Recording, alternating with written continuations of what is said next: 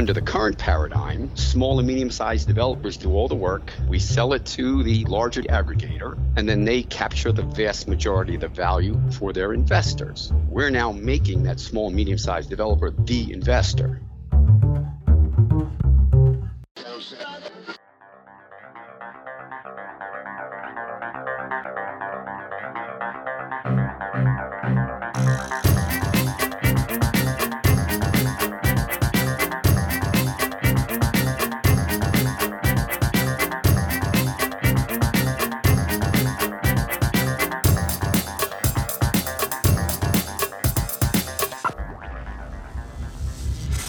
This is EnergyCast, and I'm Jay Downhauer. Today we're talking about keeping solar developments in the hands of the developers. Living in North Carolina, a state that has a disproportionate amount of solar facilities, I know a few of these developers myself. It was a surprise for me to hear from today's guest that only a tenth of those who develop those projects own them after they start making power. And it's not the utilities who always end up owning them. Based on some outdated banking laws, solar projects were nearly impossible for the little guy to finance. Let me ask you, is a solar farm a piece of property or equipment? Turns out that made all the difference. My guest says they actually worked to get these confusing laws clarified, and because they now operate as essentially a bank for solar developers, they say they have the flexibility that banks still don't have. Now, I like solar. I don't believe it will replace all the electric generation that's been built like some people, but it has its charms. One of the things that's cool about solar is its populist appeal. I think this is why a lot of environmentalists like solar but don't embrace nuclear. You don't have to be a big, bad Fortune 50 company to own a solar farm. You can be a working man. I have a special place in my heart for these kinds of entrepreneurs. I saw a lot of this while working in the fracking industry, alongside the Chesapeakes and Exxons of the world,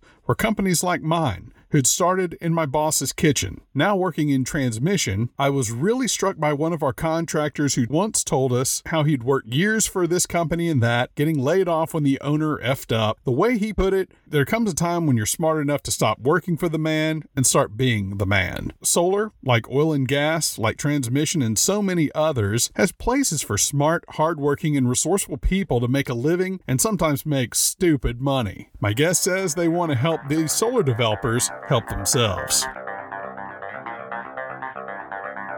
My guest today is Jim Spano, co-founder and head of originations for Radiant REIT, based in New York City. Jim is one of those guys whose LinkedIn profile has about 19 companies with present as their end date, and you know it's not a typo. Radiant REIT packages financing specifically for solar projects. They can do the same for storage too, as long as it's co-located with the solar. We've discussed this loophole in episodes in the past. Like previous episodes, Jim and I also discussed the impact of renewable energy credits on a project and how developers can now essentially enjoy the cash flows of the power generated and these RECs. You'll hear him mention SRECs. That's solar renewable energy credits, in which some cases are actually worth more. I hope you enjoy my conversation with Jim Spano. We're here with Jim Spano, co-founder and head of originations for Radiant REIT. And Jim, it's surprising to me that a solar farm cannot get conventional financing. Why is that? Well, that pretty much is a result of how most of the financial institutions have been looking at solar systems, viewing them more as equipment than as infrastructure. And I think that's where Radiant REIT has bridged that gap and brought the solar system into the real estate category, where we can now finance it as a long-term asset that matches the asset life to the type of financing available. And one of the things that I've noticed is sometimes these solar farms are not purchasing the land, they're leasing the land, they're building the solar panels on top. Does that have anything to do with it? No, whether you have a leasehold interest or a fee simple interest in the property, meaning an ownership interest or rights to a leasehold interest, as long as you have the term of the life of the asset, you can finance it through that life. It's more a matter of most of the banks and financial institutions, until they got comfortable with the risk associated with a long-term asset that's not been out in the field on a long-term basis, they were treating it more like equipment and anticipating a short amortization schedule to de-risk the long-term uncertainty that they felt a solar system had. Now that solar systems have been prevalent for a good 10 years, and we've got some good history on them, and we've seen what their degradation is and so forth, companies and financial institutions are starting to get more comfortable with the long-term life of a solar asset as opposed to an equipment type asset. So how are you able to finance these projects when other banks and financial institutions have not, at least really to this point? Well, that's a good question. A couple reasons. First, we did get confirmation that the IRS would in fact treat these assets as real estate assets, which gives us the ability to have these assets in a REIT structure, real estate investment trust structure. And then under that structure, the investors have a tax-preferred return, which lowers the cost of capital compared to a traditional bank. And as a result, we can lend at a competitive rate through that investment trust structure.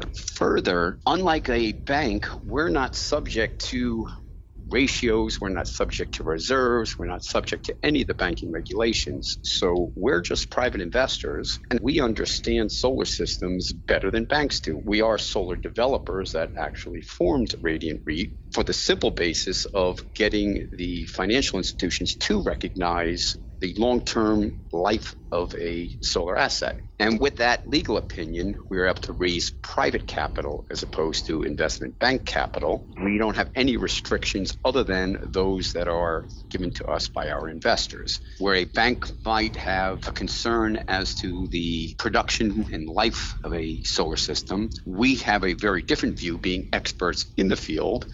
And as a result, our underwriting is significantly different than what you would see in a traditional bank. We're able to do things that banks can't. We've put together and paired our debt with tax equity. We can go out to the private markets and raise tax equity without any limitations. We can be not only more competitive, but we've actually designed the product so that it matches the needs of the developer and satisfies the risk profile of our investors. I work with the utility, and I assume that we are talking about independent build-to-operate companies using this service, maybe a few co-ops. Who are the customers you're seeking out? Yeah, typically our customer will be any owner of a solar system that's looking to finance that solar system. We're not really restricted to any type of owner. Obviously, most utilities are not going to use our service because they get their returns based on their rate base, and you want to use their own capital. It's interesting. I live in North Carolina. We have one of the largest built-out solar in the country, definitely the largest in the East. And it just would seem that, look, everybody who wants to build a solar farm is building it. So what is really the need out there for something like this? I feel like there's more than enough companies out there that are building solar farms. Sure. The need for our product is obviated by what you just stated. There's a couple of large companies that aggregate. So small, medium-sized developers will develop projects. They'll get them to the point where they're able to be constructed. It's called Notice to Proceed, NTP. And then they sell them to the aggregators. The aggregators are the large solar companies that are backed by equity companies like BlackRock or Goldman or Carval or any of the large equity investors in the industry. The small developer, the medium-sized developer, takes a project to NTP, sells it to those aggregators who then finance the construction and then do the term financing. They aggregate from all the small developers and then they own them outright.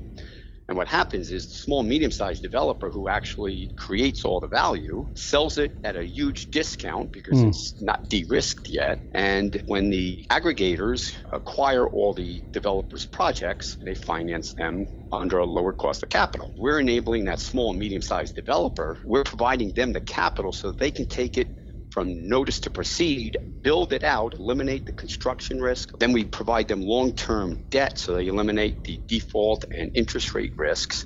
And we basically de-risk a project so that those solar developers can either sell it at COD for 2 to 3 times the value they sell it currently at NTP for, or they can actually own it on a long-term basis and take advantage of the high cash flows that these projects generate. Under the current paradigm, small and medium-sized developers do all the work. We sell it to the larger developer or the aggregator, and then they capture the vast majority of the value for their investors. We're now making that small and medium-sized developer the investor so that they're actually owning the systems, at least owning them through COD where they're built, where they can sell them at a much higher value or own them outright. It's really allowing them to capture the value that they've created rather than passing it on to the investors. That's really interesting. I think most people just assume that whoever began developing the solar project was able to finance and ultimately own and operate their own facility. That's less than 10% of it.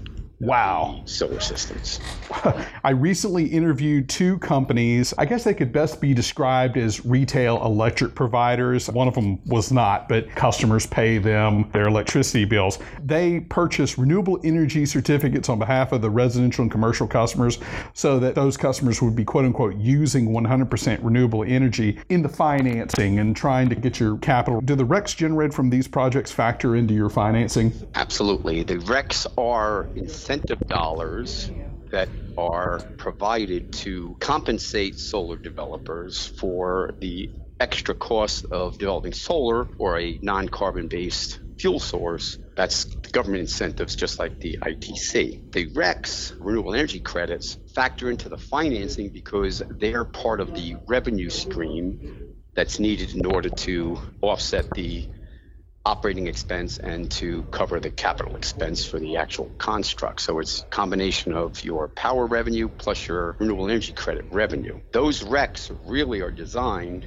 to fill the gap or the delta between a market return and what a solar project would return on a cost and revenue basis. For example, if a current system costs $1 and generates 6 cents of income, you have a 6% rate of return. If it only generates 2 cents of income, you have a 2% rate of return. If the market's at 6%, you would have to make up that difference by providing renewable energy credits that should be worth that 4-cent difference. Does that help? Yeah, it absolutely does. And I would have to think that RECs, they're pretty much guaranteed, right? If RECs were to go to, the opposite. They're not guaranteed. They're market-based. And the intent of the RECs in the incentive system is if the cost to build these systems comes down, more systems will be built, less RECs are needed, and therefore the supply-demand will drive those REC prices down. Mm-hmm. If we don't generate enough renewable energy, those REC prices will go up. And with that extra revenue, it'll encourage developers to go out and build more systems because they can hit their return hurdles with that extra revenue. It's really a typical supply-demand market, and that's the way it's supposed to operate.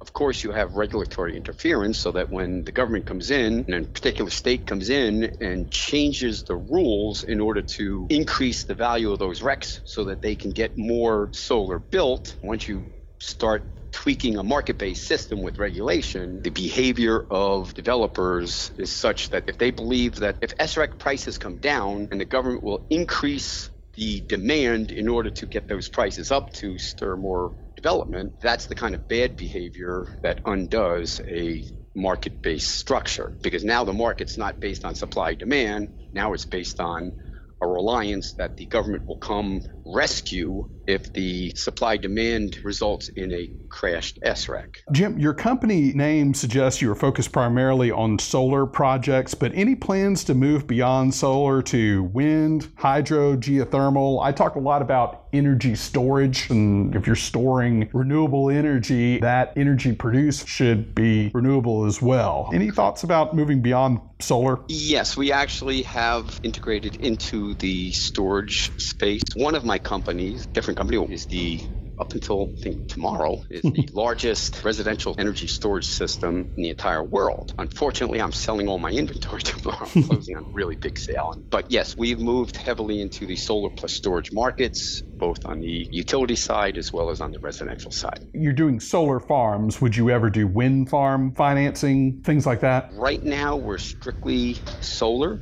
We're adding storage. Eventually, we will go into other forms of renewable power, but currently our investors are focused where they believe the economics are best, which is in the solar space. What are the economics of a solar installation? What I mean mainly is what's a typical payback period for a facility in a relatively sunny area? Anywhere from 4 to 7 years is pretty typical. Okay. And I've heard a lot about single axis tracking on solar farms, basically those gimbals that can move with the sun. One of my guests said that you get a lot more of that evening solar if you can track with the sun. Those things are clearly more expensive. Does that pay back quicker, or is it more capital intensive and the payback period's a little bit slower, but ultimately more revenue generated? Ideally, your returns shouldn't be affected because you're going to have a higher cost, but then you're going to get higher production, and you're going to take the risk of moving parts. You're going to want to have a higher return than a fixed tilt type system. But what a lot of people don't realize is the trick with trackers isn't necessarily just to track the sun and get higher production than a fixed tilt,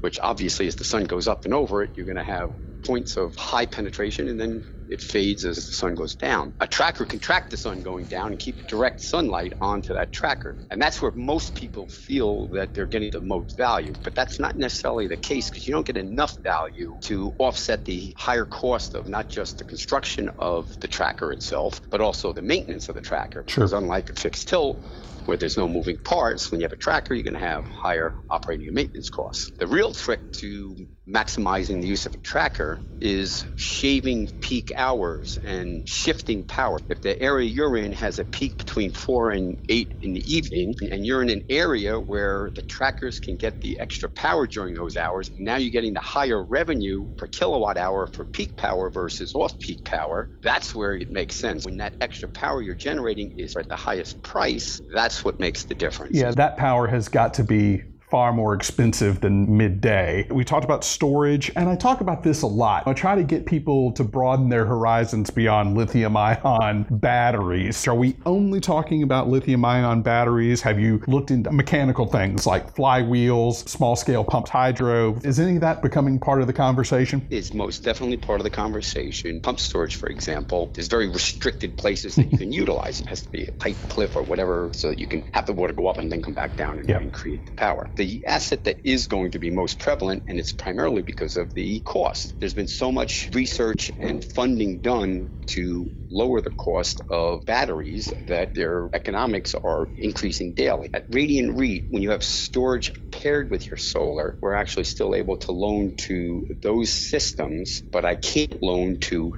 storage systems that are independent of a solar system. Our focus really hasn't been on the battery side as Radiant REIT, although I do have a company called MyResi that's purely a solar plus storage company, and they still actually solar plus storage in residences and then aggregate thousands of residences into large power plants. And that's what are called virtual power plants. I think you'll see a lot more of that going on into the future, where you'll have distributed generation and then storage with that generation with all those storage units combined so that they can interact and provide grid stability. Well, very exciting stuff. Jim, did you have anything else you wanted to add? No, the only thing I'd say is that we encourage all developers to consider ownership of their assets as opposed to the current paradigm where we have to sell them out at huge discounts. Yeah, very interesting to see that these small developers are not owning ultimately their own facilities. That's the sad part of it. I'll give you a quick example. My first 70 megawatts that I developed, I sold to a fund. That fund charged its investors its fees and did very well, and then still yielded a 37% year-on-year return to the investors.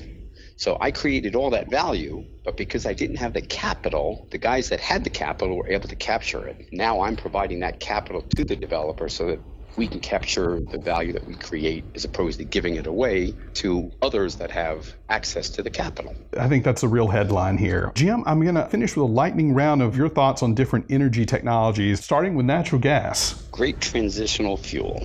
Crude oil. Dirty, uninteresting fuel source.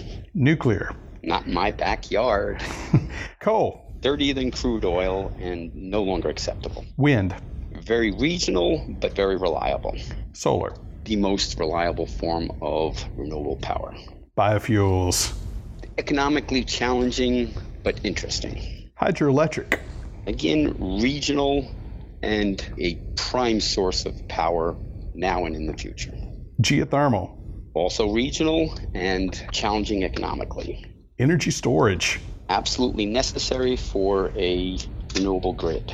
Electric vehicles. Increased demand and stress on our electric system. Energy efficiency. Common sense. Duh. If you don't understand the need for energy efficiency, then you don't understand economics, nor do you understand the value of money at all. Obviously, putting aside the impact to the climate, energy efficiency is just a common sense thing. And then finally, fusion power. Very interesting, and I believe there'll be tremendous applications in the future, but currently not in my backyard remains the answer for nuclear. All right. Jim Spano, Radiant REIT, thank you so much for your time. You're quite welcome, Jay. It's been a pleasure.